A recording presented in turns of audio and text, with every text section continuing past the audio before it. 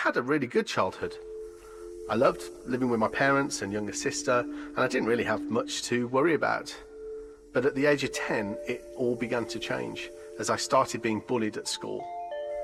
I immediately looked at my parents to help me get out of the situation, but my dad was a teacher and he never really wanted to talk about it.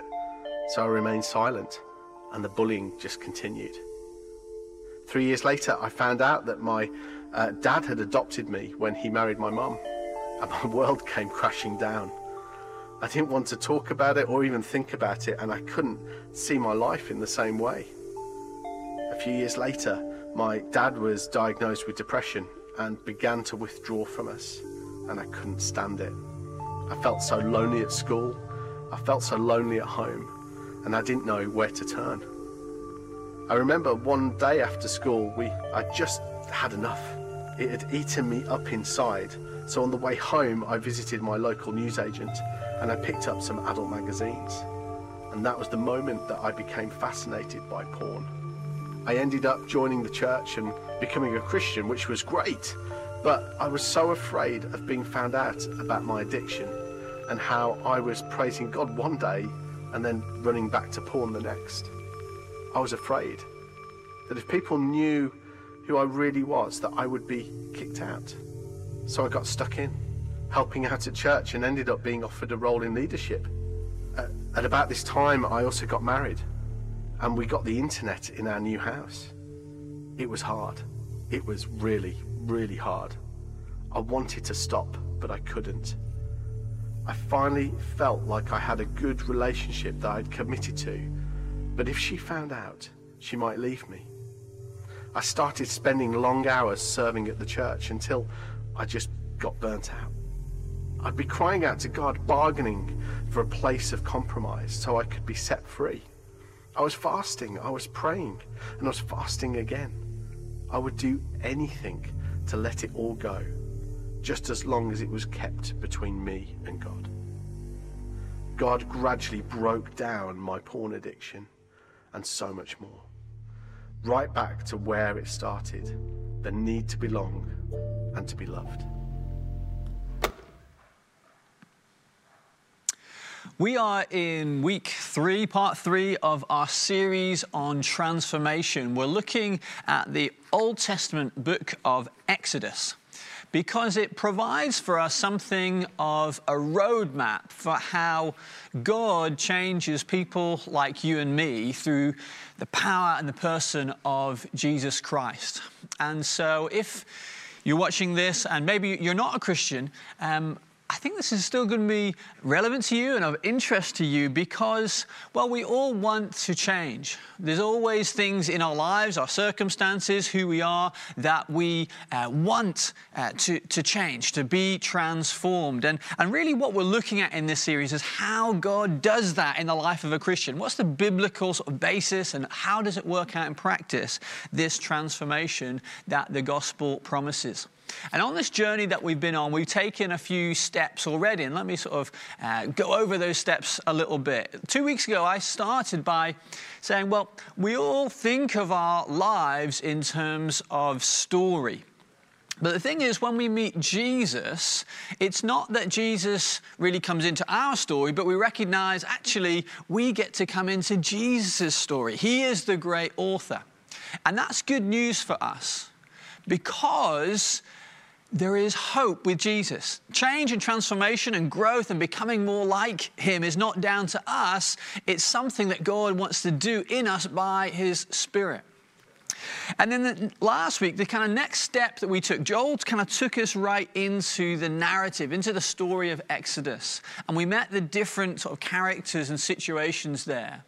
One of the ones we met was the people of Israel, and they were enslaved. And when we're thinking about this idea of change, well, they were kind of stuck, and they were sort of waiting and hoping that things might change in the future, but had no kind of sense of how and when that was going to happen. And then on the other extreme, we had Moses, who is raised in the palace, and he has a great sense of destiny over his life. But he orchestrates change on his own terms, and he rushes into it and he makes a huge mess of it. And that's what we were looking at last week, how he ended up killing someone and then having to run away. And where Joel got us to was God wants not us to sort of be passive about change, not to run ahead and try and fix things ourselves, but actually recognize that God wants to meet us first where we are at. Actually knowing him and having him meet us in our unchanged self, in our mess, in our sin, in our suffering. That is the beginning of this journey. And right now we're going to take another step forward as the story takes us forward. And what we're going to see in the passage that we're just going to hear right now is that God starts to speak to Moses. He's run away into the wilderness after he messed up. He's run away to a place called Midian. And then God speaks to him 40 years later. And that is where we pick up the story. And we're going to listen to it right now from Exodus chapter 3. Now Moses was keeping the flock of his father-in-law Jethro, the priest of Midian. And he led his flock to the west side of the wilderness and came to Horeb, the mountain of God. And the angel of the Lord appeared to him in a flame of fire out of the midst of a bush.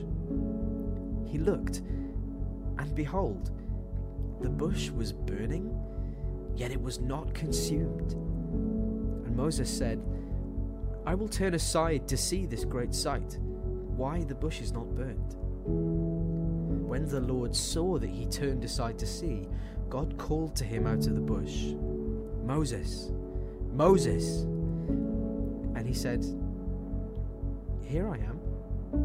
Then he said, Do not come near. Take your sandals off your feet, for the place on which you are standing is holy ground. And he said, I am the God of your father, the God of Abraham, the God of Isaac, and the God of Jacob.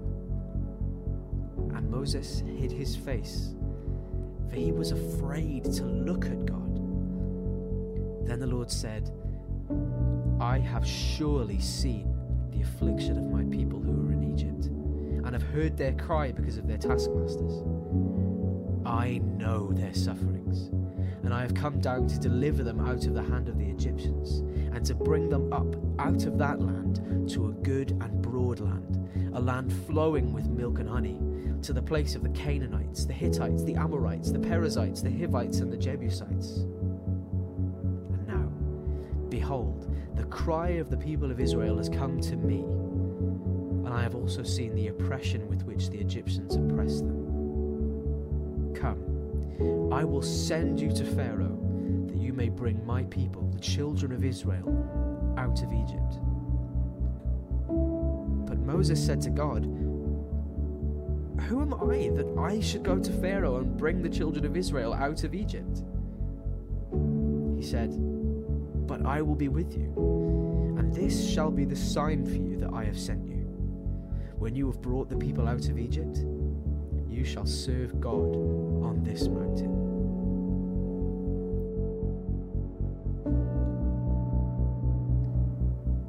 But I know that the king of Egypt will not let you go unless compelled by a mighty hand. So I will stretch out my hand and strike Egypt with all the wonders that I will do in it. After that, he will let you go.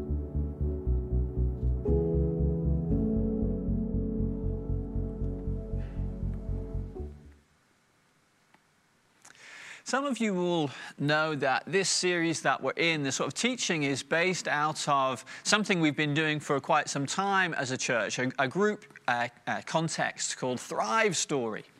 And part of that group context, and what it's really about is that, well, we sit in a group and we tell our stories. We provide a safe space, a confidential space, and we tell each other stories and of our lives. And that's a context that I've been in many times and told my story. And I've listened to other people's story as well. And in that context, where we provided that space to be real and to be honest, I have heard many, many stories of people in this church. And often, not all the time, but often there is really difficult stuff to hear about what people have had to face in life. I've heard stories of abuse, stories of neglect, stories of marriage breakdowns, relationship breakdowns, stories of mental health struggles, and everything else in between, all the stuff of life. And when we're in that group context and when we're telling those stories, we don't jump in, we don't try and fix people and say, well, this is what you've got to do. We just listen and sit with people and really listen to their story. Now, this is something that's maybe a little bit unusual, and some people, when they first come into that, struggle with it a bit. And other people, maybe, who are Christians who have not done Thrive Story and are a bit hesitant about it. One of the objections that often comes up is, well, why do we have to go back over the stuff of the past and the dark stuff and the difficult stuff? Because isn't the gospel, isn't what the Bible has to say, it's good news. It's about Jesus has come. He's come to bring the light. He's come to bring God's love to us. And surely it's better to spend our time focused on that stuff than talk about the problems in our lives and the things that have happened to us in the past. Surely we should be looking forward.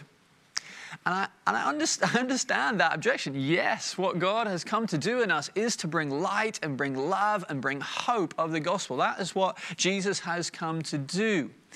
But I also know through personal experience and speaking to many people in this church that actually that love of God and the goodness of God is something that people are aware of in their heads and want to hold on to more and more, but there's kind of stuff in their life that stops them. And somehow this love of God that we sing about and we celebrate, sometimes many of you sit in services and you think, everyone else has experienced something that I'm not. And somehow this love of God that I agree with, I want, but it's not really hitting my heart. And part of that is because we have to get under the bonnet. We have to get under the skin, into the heart issues to see this transformation has to take place first there. And sometimes to go forward with God, we have to go back. And this is what God is doing with Moses. God is kicking in his action plan of deliverance, his plan of transformation for Moses and the people of Israel.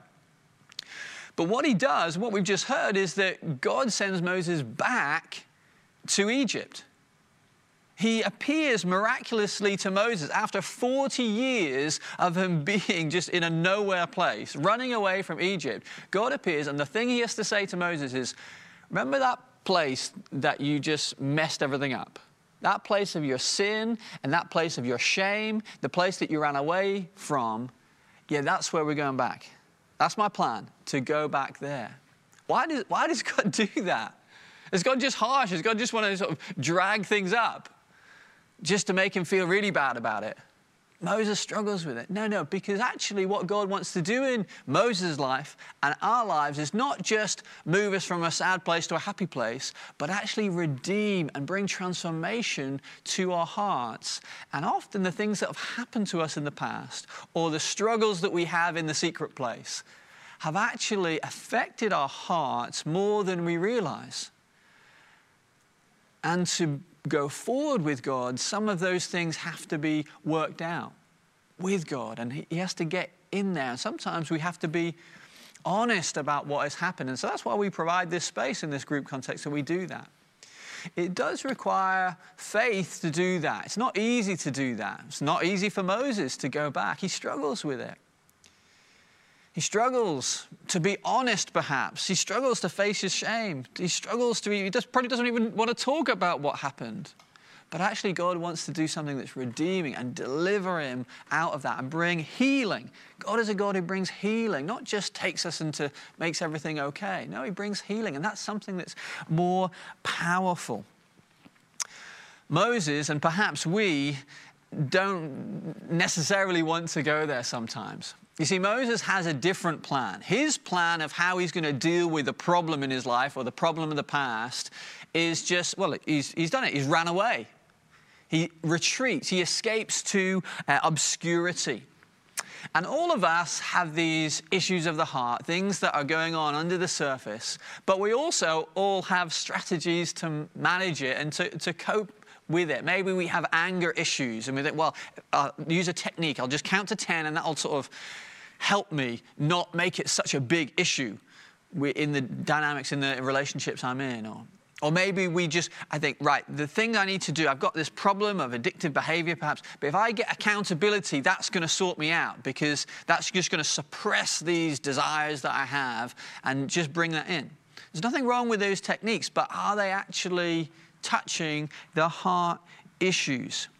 It's easy to sort of focus on changing the externals.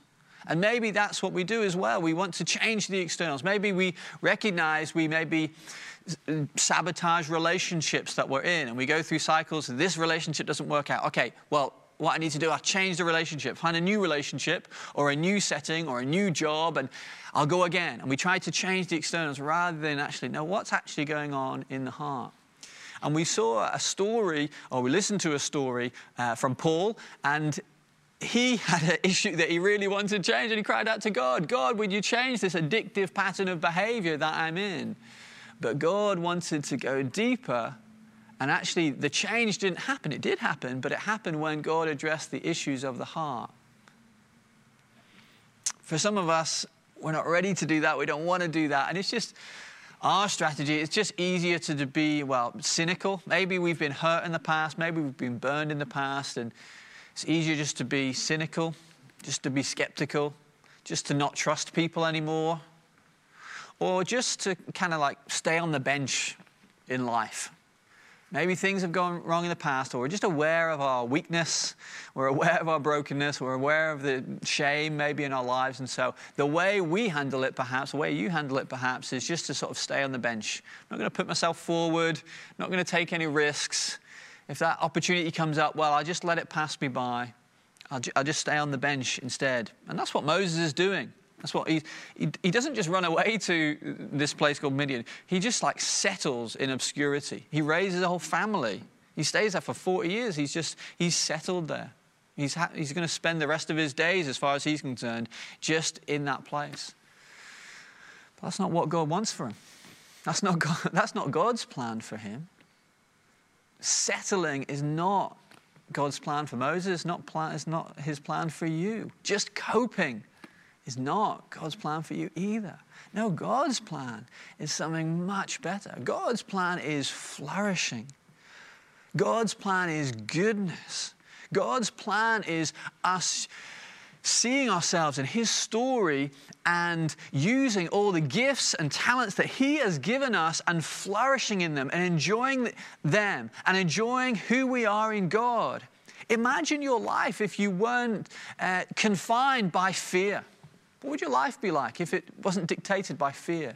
What would your life be like if you weren't held back by the shame that you feel about yourself? What would your life be like if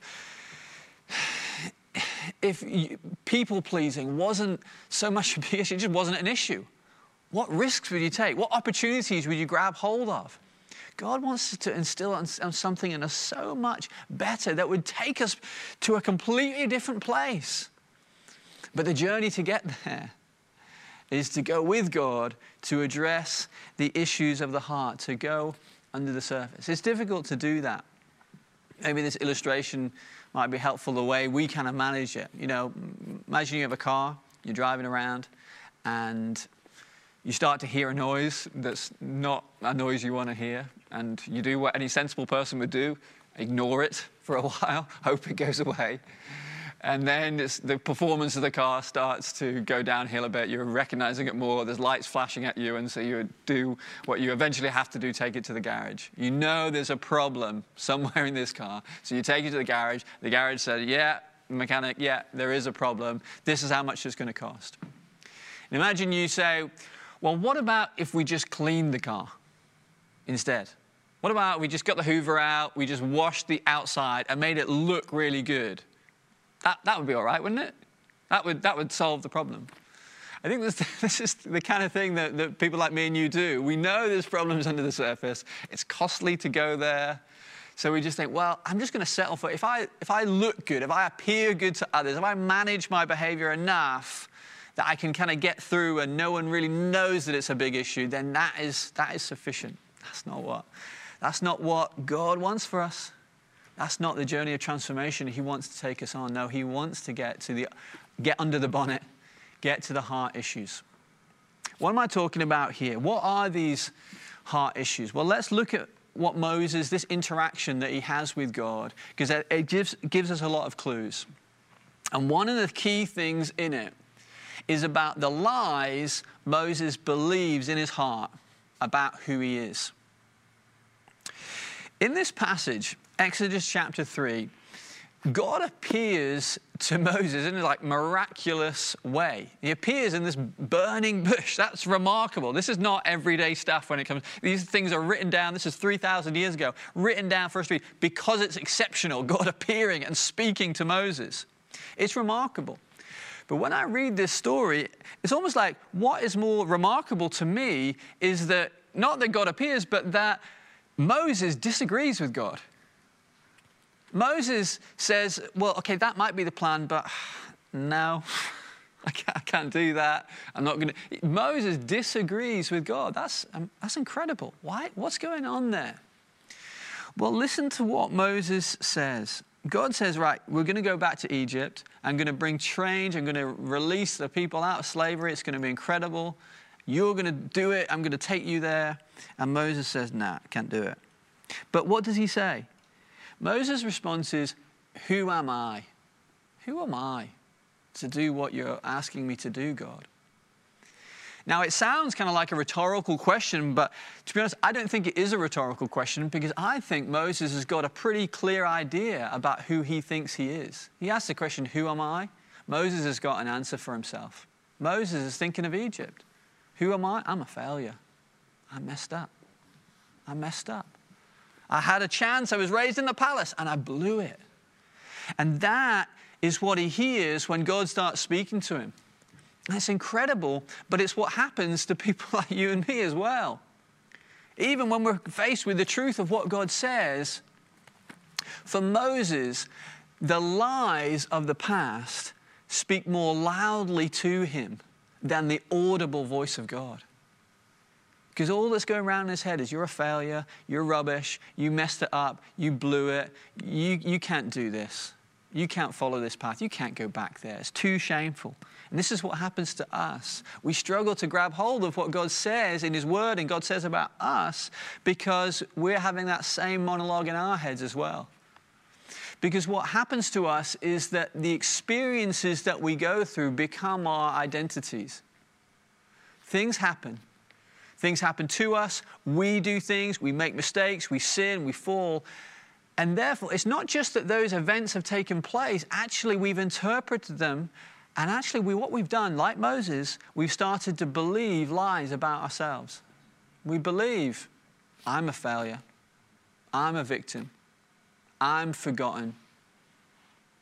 No one really cares about me. I'm not enough. I'm not a good person. Other people, they might be, but I'm just not good. And we believe these lies. But God comes in and God challenges that. God challenges it. And he has a different destiny for Moses than the one that he thinks of that he would have himself. It's in this place of lies that he believes about himself. I'm rubbish. I'm nobody. And this is why sometimes we have to go back and face what's happened and face our weakness and face our sin honestly, not just to dredge up sin and just feel miserable, to actually say, now what have I believed about myself because of that? How has that impacted my heart on a deep level? And how is this affecting the decisions and the way I think about myself now and the way I live now? That's why going back is important. Because God wants to dislodge those false identities, those lies we've believed about ourselves. And we have to look at it honestly to recognize that before we can, the Holy Spirit can help us to dislodge those lies and we can start accepting the truth of who God says we are. You see, the world recognizes this problem. Outside of the gospel, you'll hear these kind of messages all the time. We know we're tempted to think of ourselves as rubbish. And so the world says, well, what you got to do, you just got to tell yourself you're great. Tell yourself you're strong, you're powerful, you're amazing, you're beautiful. That is how you get through. And it's just like turns it on its head. And I see why they're doing that, because we're tempted to believe these lies, but is that grounded in anything? Actually, when we think about our lives, maybe there's far more evidence of us being rubbish than us being amazing and strong and perfect or whatever. So it's not really going to be a lasting solution. God does not say that to Moses. When God appears to Moses, he doesn't say, Moses, you thought you were a failure, but actually you're amazing. Go back and read Exodus 3 again and just put your finger on every time God talks about himself. He doesn't say, Moses, no, you're amazing. He says, I am the Lord. He reveals who he is. Because what he wants to do is get Moses' eyes off himself and onto God, and realize that he is a powerful and awesome God who is bigger than Moses' failure. He's bigger than Moses' sin. He's bigger than Moses' shame. And what he's saying is, we're going to go back to Egypt because I'm going to show you that I'm more powerful than sin. I'm more powerful than slavery. And what we see happens in Exodus is we have these plagues that come on the people, and they're representations of the powers in Egypt. There's different gods that people believed in, and God is saying one by one, I'm the Almighty God, and he undoes them, undoes them, undoes them. He is powerful. He is good. Look to me. That's one thing that God is saying. He is the powerful, almighty God.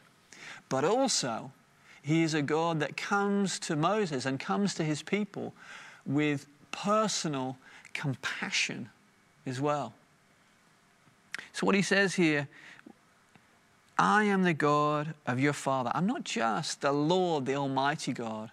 I'm the God of your father and the father before you, Abraham, Isaac, Jacob. I'm your father. And you're my child. And that's what you need to understand here. Yes, you might have failed. Yes, you did fail. But that doesn't define you. I'm coming to bring this new identity to you. No, you're my child. And we've got a journey to go on, and we're going to go on it together. Listen to the compassion that God has for Moses and the people. It's how he reveals himself as a loving father, compassionate towards, and he describes the people of Israel as the children of Israel. I have surely seen the affliction of my people. I have heard their cry, and I know their suffering. And this is the God of the Bible. He doesn't stand aloof to us. He comes into this world. He sees the suffering. Jesus has come into the world. God has seen the suffering through human eyes. He's seen the suffering. He's heard our cries. And Jesus on the cross dies. He knows the suffering intimately. He dies as a victim. He dies as a failure's death. He dies forgotten by the Father, it seems. And he does that to show us and to come to us that we might come to him and know this tender compassion. And John chapter 1 says, as we believe in Christ, we believe in this God who has come to see and hear and know us in our sufferings. As we put our faith in him, John chapter 1, we become children of God. And that is what we are. And sometimes we can know it up here, but we don't know it in here. And God wants to affirm to Moses, and he wants to affirm to you today, this is who I am. This is how you need to be defined in your life. You're not a failure. You're my child. You're not a victim. That's not who you are. You're my child, says God. You're not forgotten. You're not abandoned. You're not a nobody. You're my child. You see, to live the life that God wants you to live, you've got to live in the truth of who he says you are. That is the way forward. And we have to dislodge these lies that we've believed in our hearts. And yes, that might happen. Yes, that was wrong. Yes, there's weakness there. Yes, you may have failed. But that's not who you are. You are a child, says God. And my prayer today is that just as Moses heard God calling him by name, that you, even right now, as you're listening to this, as you're watching this, might be hearing that voice of the Holy Spirit to you saying your name, saying to you, you are my child. You've called yourself a failure. Sometimes it's things in our lives that literally people have said to us, that have kind of spoken over. You're no good. You'll never amount to anything. You're rubbish. Who would want to be with you? And those things that can be so loud in our ears and just go around our head, and we live according to that. And we make decisions, and the way we behave is according to that, rather than according to who we are in God, that we're loved, cherished, and have that truth hit our heart and bring healing and bring transformation. So what are the lies for you? What are the lies that you've believed in your heart? Bring them to Jesus today. See that he has died on the cross as a failure, as a nobody, as someone who is rejected. He's dealt with that identity. And Jesus has not only died, he's risen again to give us new life. Life by the Spirit, life as God, as our Father, to be defined by that truth so we can live confidently and at peace. Whatever you're facing, whatever you're going through, he is your Father. Come to Jesus today, receive that afresh, and let the Holy Spirit do that healing, transforming work in your heart today. Amen.